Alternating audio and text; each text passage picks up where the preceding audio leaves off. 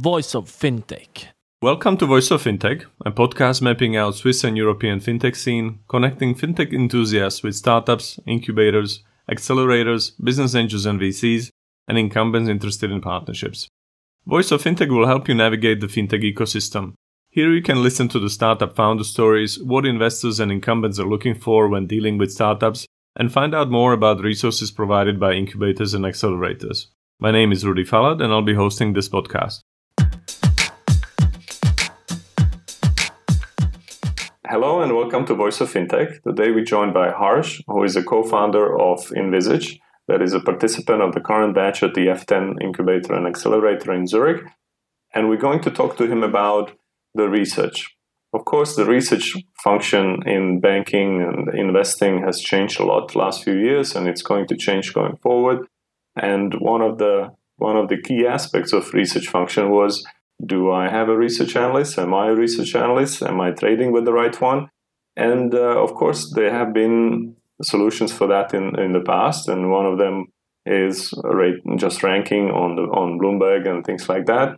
But also there are other firms who don't care about this too much and beautiful and thick reports, but they do care about the performance more than anything else. And probably I would expect this is where we headed.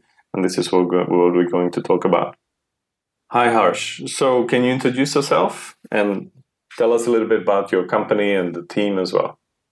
Hi, Rudy. Thanks for having me over to the podcast. I'm the CEO of Envisage. We are a small team of 10 members at the moment. We have a tech center in India. My co-founder, Vishnu, who's the CEO, he leads more on the side of analytics and creating the product, whereas I'm managing day-to-day operations. All right, then why have you decided to start your own company? We have a very large amount of volume of research coming in on a daily basis to all the analysts. The question is, which research produces more performance than all the others? But why you personally? Why you didn't want to be an employee? So Vishnu and I, we studied together about 10 years ago. Mm-hmm. And when we met again in the UK, he was already working on this idea. And we found it fascinating that given the regulation changes, this was an opportunity we wanted to make most of. And on a personal basis, I think we both are excited by the idea of working for ourselves and hopefully creating something which shapes how the markets evolve in the near future. Okay. And I spoke to a lot of guests on this in the past and tried to discover how the co-founders on the team differ from each other. So How do you complement each other? So as luck would have it, I'm the only person in the team who is in the core team who is not from a financial background. So we have very drastic differences sometimes, but it helps in creating the diversity and out-of-the-box thinking. Vishnu and some of our advisors come with a lot of asset management industry background. And that's where the critical thinking about what should be the way we model and create the methodology for research evaluation comes from. And collectively, we are also then able to leverage how we should not only just do the research analytics, but how should we create a model or benchmarking which is readily usable on a day-to-day basis by portfolio managers. So what is Envisage and what is the problem that you're trying to solve? Envisage is an investment research analytics firm. What we do is evaluate how much value does research add to your portfolios. The way to look at it is currently we have some subjective models to evaluate the quality of research. But in objective terms, we don't have clarity and transparency needed to assess how good a research has been in the past. That's what we do, and we can do it for multi-assets. So we can take something like equities or fixed bonds and capture, given the recommendation by an analyst, how much value did they add over a period of time. And why now? Some regulatory changes, especially MiFID II, has transpired things like research should be paid for. Suddenly, research has become a paid commodity, and it has started to appear on P&L of the firms. With these cost pressures, it is important that firms rationalize their research budgets. It is also important that active managers produce the additional value so that they can compete against alternatives like passives. So I think it's a very good time to be in a business which can help not only identify good research, but help you identify those good ideas coming from credible sources. And that's what we do.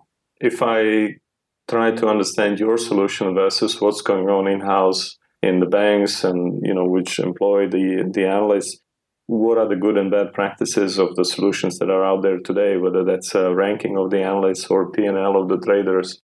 What do you think is out there in the marketplace, and what do you bring from outside in to make it better? So looking from the buy side, the most prominent form of evaluation would be something like broker voting, which is highly subjective and it is not very frequent. So you get a snapshot of how good the perception of an analyst is. So every portfolio manager will have their good known sources that they will really like to go to. Whereas what we believe is the ability to add value to your portfolios is how you should be measured. So if an analyst is less popular or more popular, it doesn't matter. Readership, again, is a very subjective term to us. The only thing which matters is the movement in the market. And hence, this we believe is the only objective form of evaluating. Okay, so how do you do it then? From outside in, or do you provide a solution to the buy side or to whom? Yes, so we work with both buy side and sell side. And the way it functions is, on our platform, we can capture research from the sell side, which comes in, and we create model portfolios for each of them. And you can modify it based on your investment universe. So you can say, well, I'm interested in only certain sectors or certain size or certain regions. And based on your universe, you can identify who are the top performing research analysts or research providers. This rank then gives you an identity of whom should I first read or whom should I talk to first. And that helps you prioritize research based on their past performance. This also gives a tool to say, if I were to look at a new piece of research, who has given the most performance in the past on that singular stock? And how can it shape going forward, how can it shape my consumption of research? Should I remove some research providers? Should I add a few more? If so, what is their additional value? Fair enough, but let's start to dig into a little bit to the model portfolio. Yeah. So how do you construct it? Good question. So the model portfolio is built on a day-to-day basis. On a daily basis, we capture what is the open recommendation given by an analyst or a research provider. And on a daily basis, we are then creating a composite of all the open recommendations as if they are being traded. So let's say if you're a research provider named A, your portfolio will have composite of all the recommendations that you have given in the past, which happen to be open today. And hence you get a market price version of what your research is indicative of. Okay, so basically what you're telling to the clients is that if you were to trade based on these analysts' ideas, your P&L would be X, and therefore you should go with the research analyst of AB. Right? Yeah, so what this model portfolio reflects is, if you behave exactly as they're telling you to, what is the performance that you can expect? And currently, the way benchmarking is done is to say, well, an analyst has given you certain performance, and let's compare it with the market index. So if you are trading in the US, maybe you'll compare it with something like S&P 500. What we say is that is not the true match. What you should compare them is a like-to-like comparison with any other research provider who may be active on the same investment universe as you. And that's why we can then compare two model portfolios directly and show you what is the absolute performance and what is the relative performance of two analysts or research providers. And what about the speed? Because, of course, speed is of essence sometimes, or almost every day in trading, right? So how do you cope with that? That's a very interesting problem to have. And the way we have tackled is by creating something we call alpha decay. The question is, if you're very popular and you have given a recommendation today, most of the market movement will happen today itself. And hence, the validity of your ideas have a time duration fixed to it. Whereas somebody who has given and takes much longer to capture the value, you can be slightly more relaxed to consume that piece of information. And what we do is by capturing that movement on individual stock and on analyst level, we can identify how quickly that alpha is captured. So when you're going through the reports, you can identify when to consume them and how. Okay. And then let's go back again and to clarify, who are your clients? Are you selling it to the buy side or also the sell side? Right. So the way our model is that we charge only the buy side. The product at the moment is free for the sell side. The sell side will have visibility only to their own portfolios, so they can see how they are stacking and they can compare it only with market indices. They can use it for internal consumption and internal measurements. Whereas the buy side, it's a paid product for them, but they can source all the information, including alternative and big data sets, and compare them with any other research provider, including like a fundamental analyst. And they can then view on a daily basis how the performance is moving, who's adding most value to their portfolios, and whom should they pay more attention to. Are these portfolios linked to particular analysts? So let's say that the one covers consumer, the other one industrials, but my portfolio on the buy side is a combination of the two. So how do you deal with that? Right. So all the rankings that we produce are not static. So they're quite dynamic, and they're purely based on your investment universe. So if your investment universe has, as you said, two different sectors, the rankings will either be broken down to individual, or you can see overall who's adding that value. So are the portfolios linked to a particular analyst in a sector, or if I have a portfolio that is a combination of consumer, industrials, and oil and gas, so then how can I use your product? How can you help me with the solution you were explaining? If your universe has a composite of three industries, sectors, we can show the ranking based on your total universe, who's adding more value, and so on. You can continue to break it down further. You can say, okay, I want to know first who's highest performer in consumer goods. So you can do that granular detail as well. We do not believe in absolute rankings, so there's no gold standard set once. All the rankings are subjective to your investment universe, which you can continue to refine. The way we measure is we do two things. One is the value added by each research analyst or provider in their own portfolios.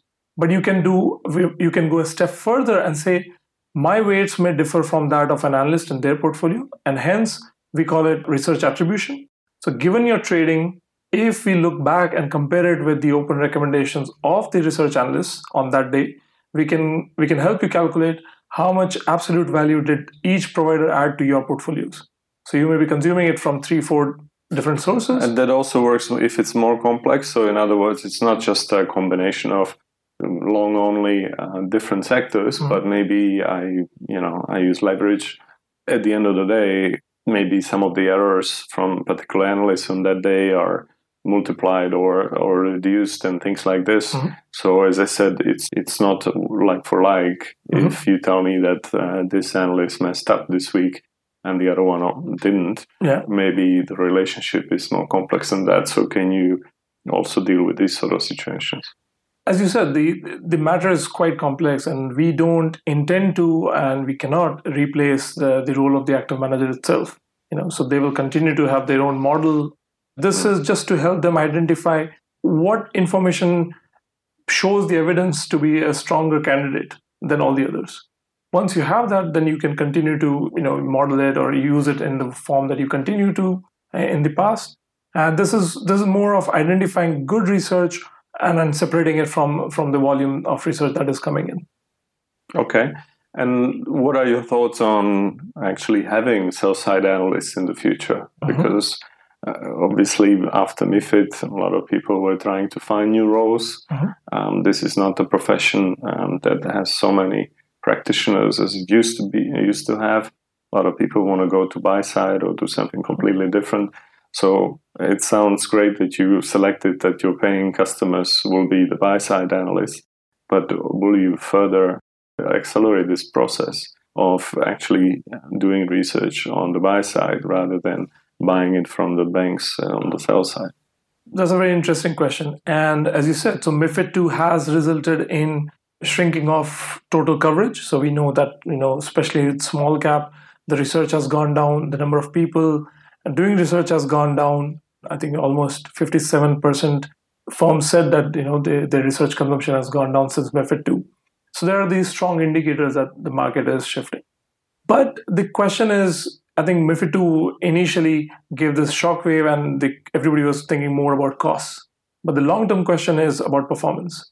Am I able to create more value for my end investors? And I think once the markets are fully settled in, the value will be captured. And, I think the value of research is not going anywhere. It's more about modality, saying, should it be more buy side focused and should be less sell side and so on. I think with a tool like ours, if you are able to then demonstrate, okay, does my internal research add the same amount of value as sell side was doing? If not, then there's a strong argument to go back to that old settlement.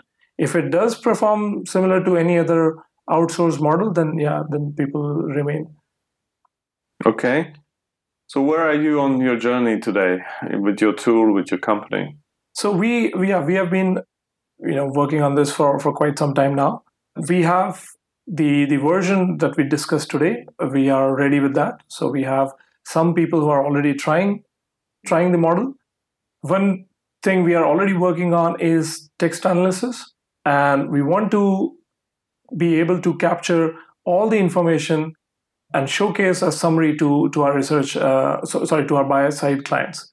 The idea is over 40,000 research pieces are written weekly, and only 2 to 3% are being read. So what happens to the remaining and what value do they hold? So what we are building now is text analysis layer, which reads all the documents which are not humanly possible to be read, and give you a summary of what novel information is out there, so you can decide how to rationalize your time and resources. And if there's something which we suspect has the value to you, we will be able to highlight that. So we are working keenly on that. Okay, great. So what are the next steps for you this year and beyond? So this year we want to onboard our initial few sets of clients. That's our biggest objective.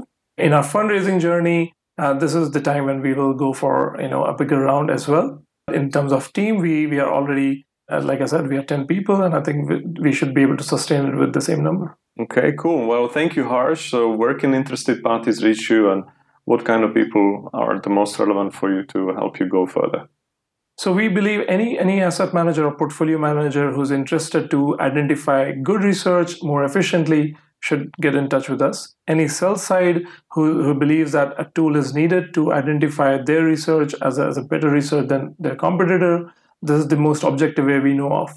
They can get us in touch through LinkedIn or visit our website, envisagealpha.com. And like I said earlier, Envisage with an I. All right, yes, cool. Thank you very much, Harsh, and good luck to Envisage. Thank you, Rudy. Thanks.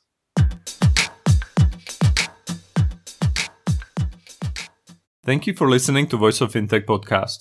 If you haven't already, check out also voiceoffintech.com, where you will find all the episodes and additional resources related to the podcast. You can also subscribe to Voice of Fintech on Apple Podcasts, Spotify, Google, or any other podcast app that you like. If you have any suggestions on the topics or guests, or how to make this podcast better for you, please email us at info@voiceoffintech.com. Happy to hear from you. Thank you.